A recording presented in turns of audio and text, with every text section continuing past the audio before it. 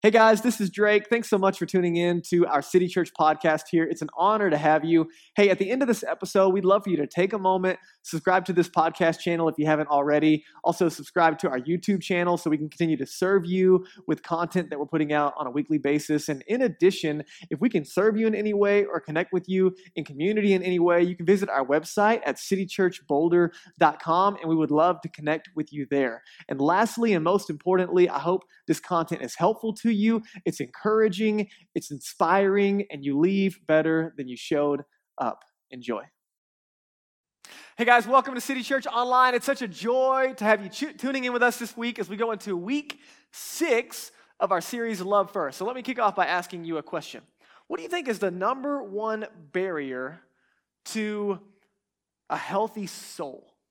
What do you think is the number one barrier to a healthy soul? And because our soul affects everything, I mean, you could apply this to multiple arenas. What do you think the number one barrier is to like healthy spirituality and a healthy emotional life and healthy physical life and healthy mental capacity? Like, what do you think is the number one barrier to those realities? And let's not leave it there. Let's like move the barrier a little bit because I realize you could be tuning in on all kinds of different levels of your spiritual journey today. So I don't know where you're tuning in and where you are when it comes to the conversation around Jesus and church and following him and all those pieces. But let's talk about it. Like, what do you think are some of the barriers to people who are like spiritually interested but not really sure where they land yet? They're kind of in the like religiously categorical none, right? They don't really have any identifier right now. Not super interested, not super motivated, but like still maybe a little bit. What do you think is the number one barrier for them? Or like someone who's walked away from church, maybe they like grew up around it and they like walked away from it. And you know, what's the barrier for them of like maybe re-engaging or giving it a second chance or thinking about it at all? What do you think the number one barrier is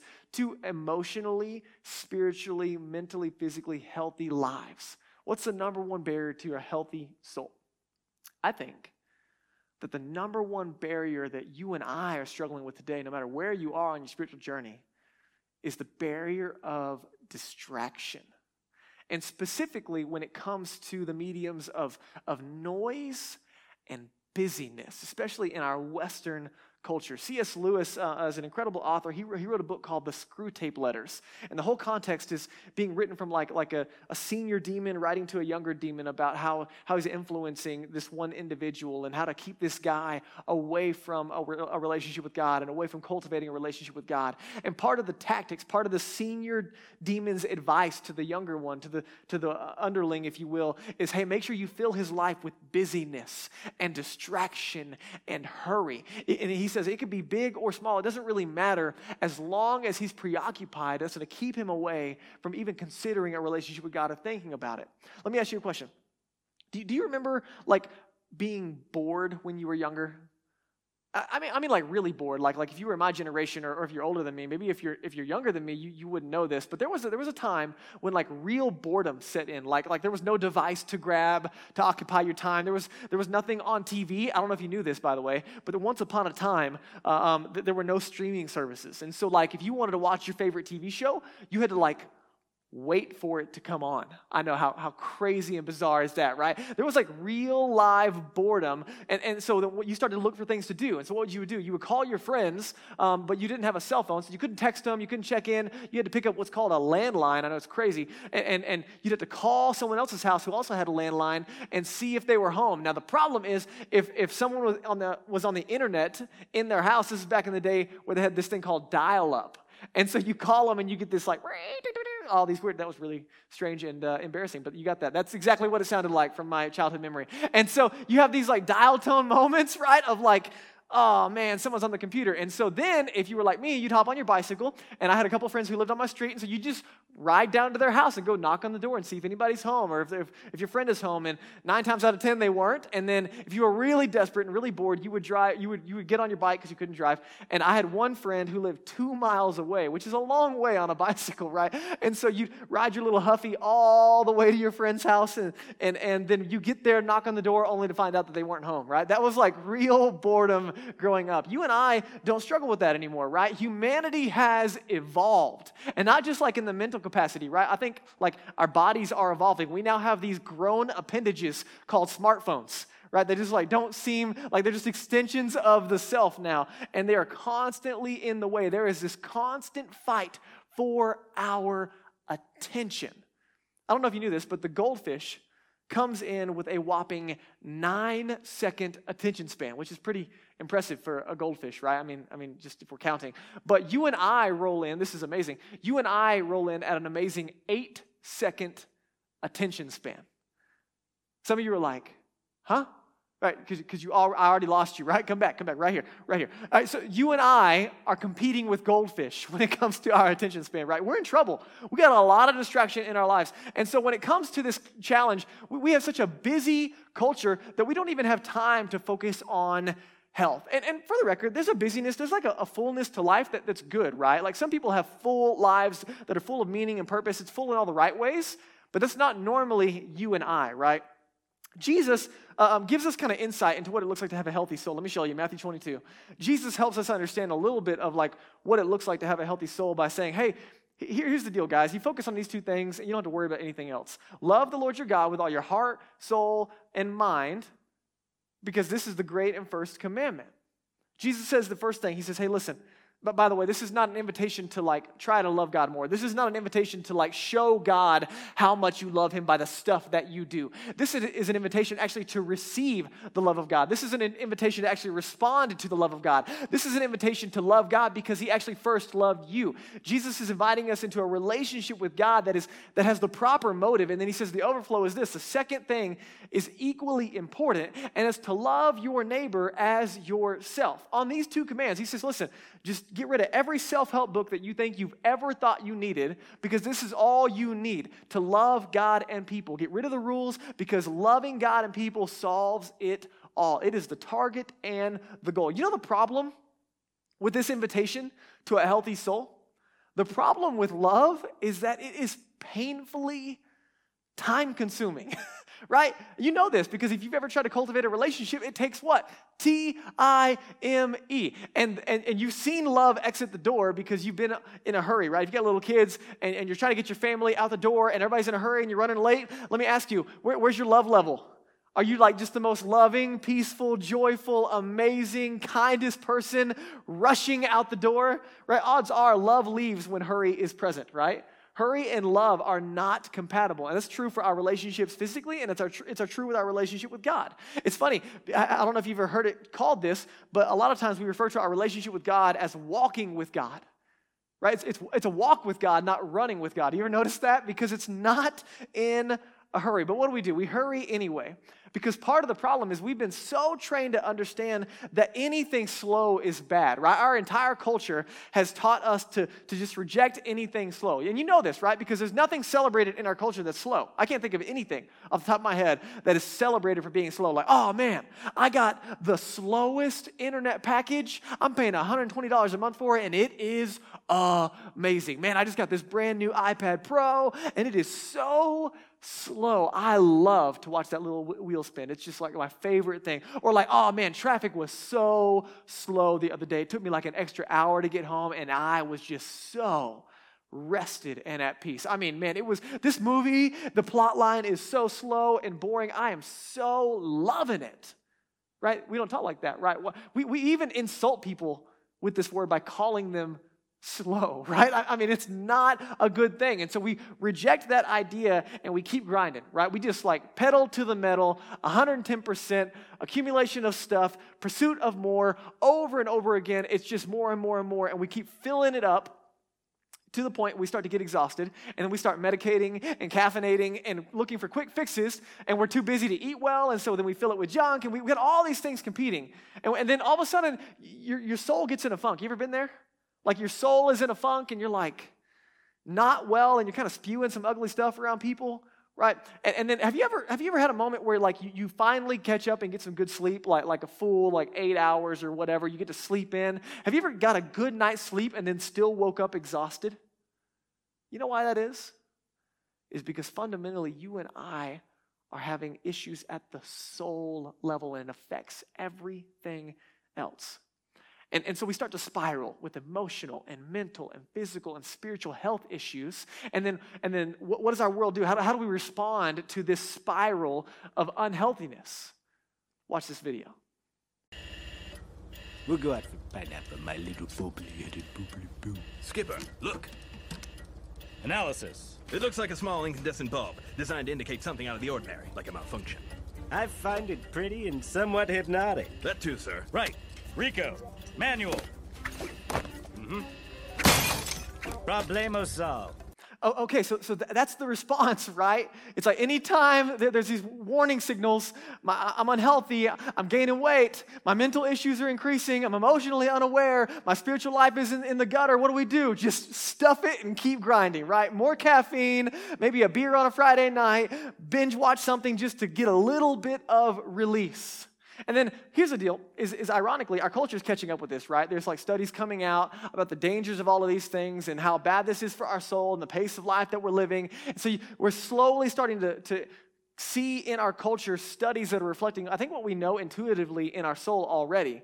But the problem with it is that our culture is inviting us into I think what you would call maybe a practice of mindfulness. Have you heard that floating around, right? There's just like, hey, quiet the noise, embrace mindfulness, right? That's kind of where our culture is moving. And listen, for the record, I think mindfulness is awesome. Like mindfulness is a great practice, but I think it's missing one really key ingredient, and it's missing, quite frankly, the best part, and that's Jesus. Like Jesus is a complement to that, right? Mindfulness is just spirituality without Jesus. And so I think Jesus has something way better for us than you're going to find in the Barnes & Noble self-help section. And so Jesus had the secret sauce. Let's think about Jesus for just a minute.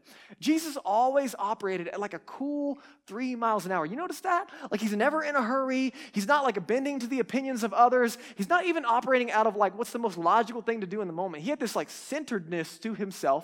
And for the record, his life was really full, right? It wasn't like he was hiding in a cave somewhere, floating on a cloud, doing nothing. He had a really full life, but it was full in all the right ways. Have you noticed that? Like it wasn't a stress-free life, but rather it was a life full of purpose and meaning. It was a life connected to his love of God and neighbor. Jesus had this secret sauce, and you might ask the question, well, what was it? Well, it wasn't that he was God. That might be where you go to. It's like, well, of course, Jesus had a stress-free, purposeful life, whatever. He was God. Yeah, but Philippians 1 tells us that Jesus, while being God, limited his divine attributes to be like us. And so you don't get to play the God card when it comes to learning from Jesus. Let me show you the secret sauce that we see from Jesus in Mark chapter 1. Mark chapter 1, verse 35, it says that rising very early, this is the routine of Jesus' life, in the morning while it was still dark, he departed and went out to a desolate place. And there he prayed over and over again. The pattern of Jesus' life is that he would withdraw to a place called the eremos in the Greek. It's this desert place. It's this alone place. It's this getting alone and getting quiet. But you got to ask the question, what was Jesus doing in that alone place, that quiet place? He would get alone to be with God and listen to God. Let me give you context, right? This is Mark 1:35. Context to this passage right here is this is the end of a really, really full, busy day for Jesus. In fact, this is the end of his first like full-time gig as like Messiah on the planet. I mean, he's coming out of the gates and ready to roll, and it's an awesome day, and he dips into the eremos, the desert place, to recharge his soul. But right before this, what you need to know is that Jesus was baptized, and as he's being baptized, he comes up out of the water, and a voice comes from heaven saying, "This is my son in whom I'm well pleased." You need to notice, by the way, Jesus is baptized, and this speaks to his identity. Like before Jesus ever did anything, this is about who he was.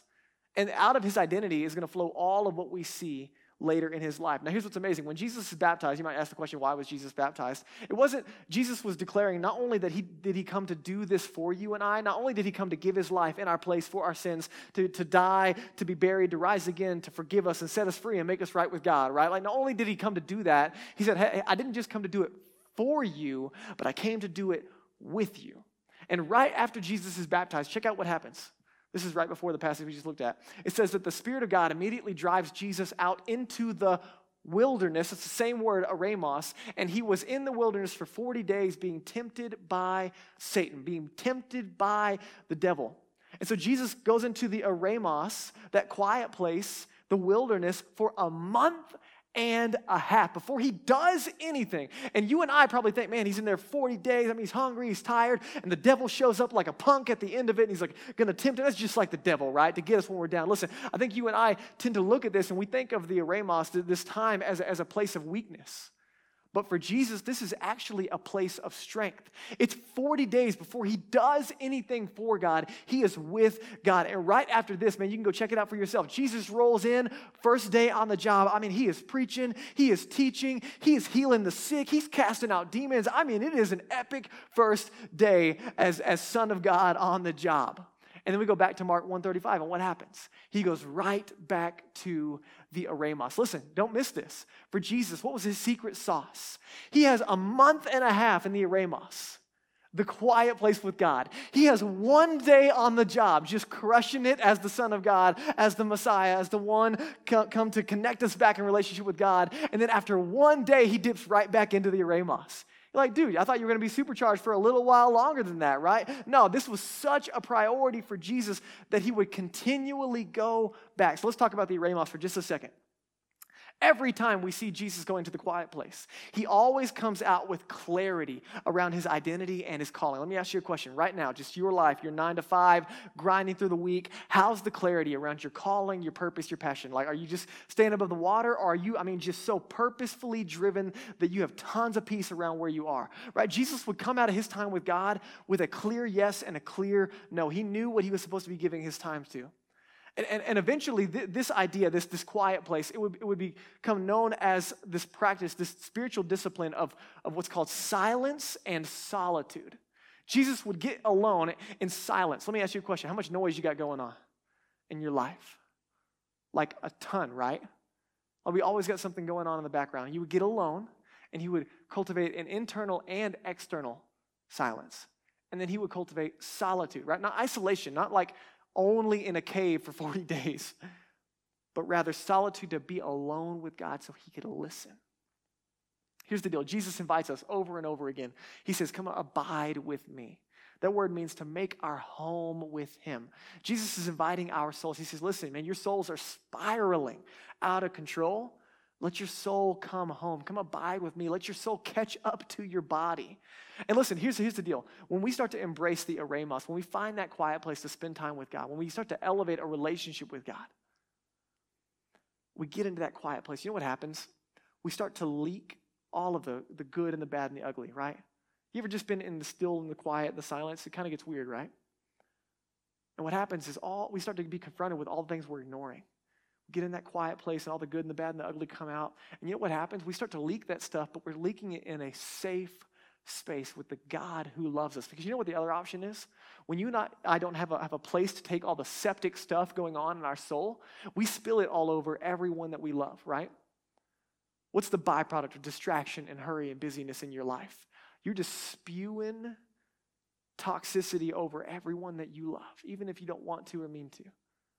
Jesus said, listen, you don't just need a beer on a Friday night and a Netflix binge in order to deal with what's going on in your soul. What you need is time with me. Come spill that stuff on me.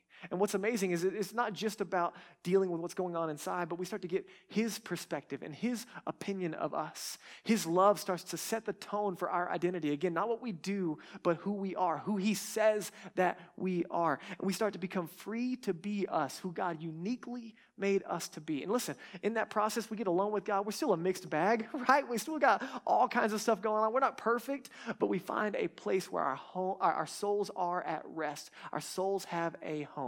So here's what's at stake. There's a danger, guys. If we don't deal with this, we live in a culture where the pace of hurry and distraction is so high. John Mark Comer says it this way. He says that we are headed for emotional and spiritual oblivion. He wrote a book called The Ruthless Elimination of Hurry. And I can't give it all to you today, but I highly recommend you pick up this book and take some time to process what's going on in your soul. And here's what happens, guys. If we don't take the time to deal with this reality, we're going to continue to lose our identity. We're going to continue to fall victim to the urgent over the important. We're going to lose our kids and our marriages and our identity and our health, mentally, physically, emotionally, spiritually. We're going to keep settling for cheap fixes and keep being robbed of all that God has for us. And you and I are going to operate out of this spiritually, emotionally unhealthy place, and we're just going to continue to spew all of that septic stuff over everybody else rather than finding healing for our souls with Jesus. And so here's the deal. Jesus had that secret sauce of getting alone with God. And I just want to give you just 5 quick things on what that time looked like from Mark 1:35, okay? So make sure you get a pen and paper ready because we're going to roll through it right now. Mark 1:35, let me show you. Rising very early in the morning, right? This is the same passage. While it was still dark, Jesus departed and went out to a desolate place, and there he prayed. I'm going to look at 5 words, just we're going to dissect it together, okay? The first word is this, rising. Right? It just means that he got up, right? This word is in the active tense, not passive. What that means is no one got Jesus up. Hey, it's time to spend time with God. This was intentional. You with me? He would rise up. It was intentional. He had a plan. It was done on purpose. Let me ask you a question. Are you intentional with your relationship with God, or is it something that you do when you have time? Here's the deal. I don't know where you are on your spiritual journey, and so I want you to evaluate it based on where you are. But you are as close to God right now as you want to be. You are as close to God right now as you choose to be. Have you ever looked at somebody and looked at their spiritual life, and you're like, man, I just want to be like them. I want to be close to God like that. And the reality is you can be. The only difference is how intentional you are. There's no spiritually elite. God isn't hiding from you. You can be as close to him as you and I want to be.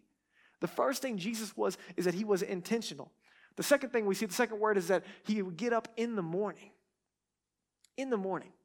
The Greek word that's being reflected right here literally means in the morning. Suck, right? You were hoping it was something else, like, morning, like 12 o'clock-ish, right? Like in the morning. Here's the deal. Listen, I'm not saying that you can only spend time with God in the morning. We see a pattern of just, constantly him prioritizing it. But here's the deal. You and I need to be sure that the time that we're giving to our relationship with God is priority time and not leftover time. I do think there's something to be said for in the morning. I find that my soul finds the best rest, the best reset, the best fullness for my day when I start in the morning. But again, I don't think it's exclusive. I don't think it's all or nothing in that manner. But Jesus set the model that we must fix our hearts on God daily. Right? And it's Valentine's Day last week, so I can use this, right? Our culture would say things like, hey, just follow your heart. And we're going to deal with the emotions and all of that stuff. But listen, that's terrible advice. Every time I follow my heart, it gets me in trouble. Right? Jeremiah 17:9 says that my heart is deceitfully wicked above everything else. I can't trust my heart. It doesn't have a clue what's going on. I don't need to trust my heart. It lies to me all the time. The reality is I need to let God capture my heart and him direct my heart. Vance Pittman says it this way. If you and I don't fix our hearts on God the first thing every day, then they will inevitably fix themselves on the first thing they come across. Think about it.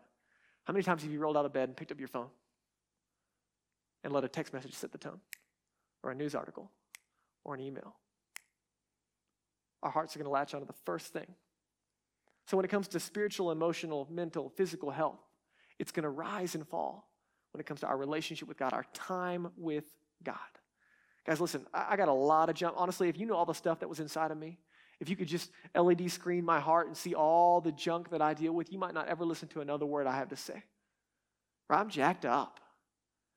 But man, the days that I let God capture my heart, it changes everything. And here's the deal. Listen, my God time, my time with God in the eremos, whatever that is for me and for you, it's not like eliminating the battle. It's preparing me for the battle. It prepares me for the day ahead. And here's the deal.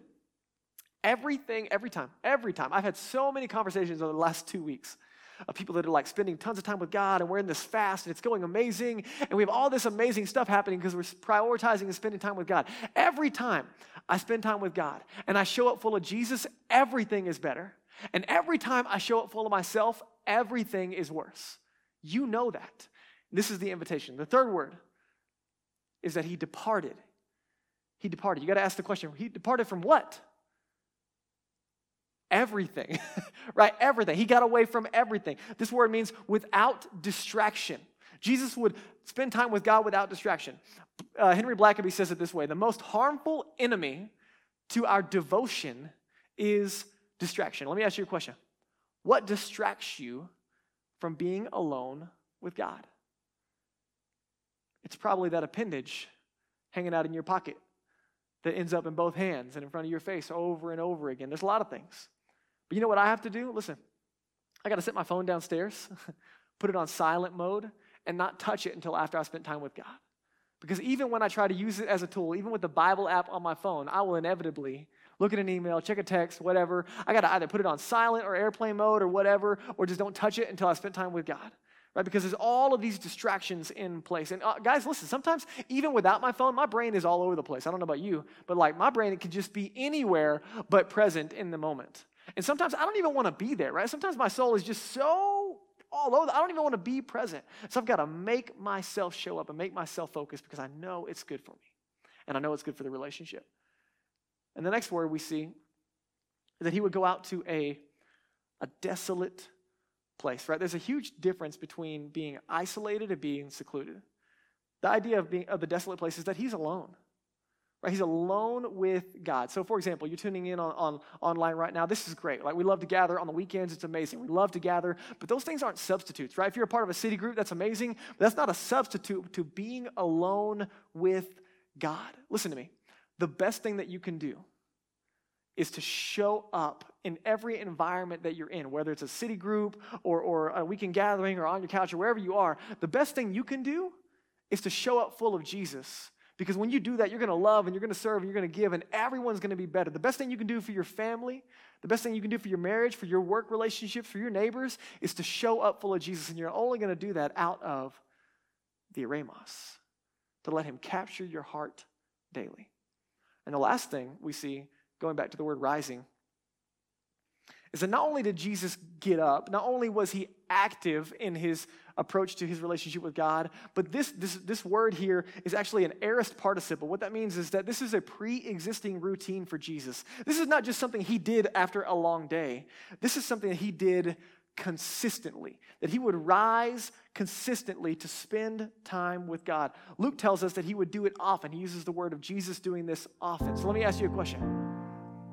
How many of us understand that like one good workout doesn't change much, right?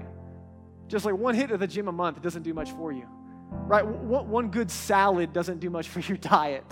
One good date night a year doesn't do much for your marriage, right? In the same way, it's a consistent relationship, like not one devotional a week, expecting to last off the fumes all week. It's a consistent investment in the relationship. Anything that's healthy and anything that's growing has consistent investment. So let me ask you a question.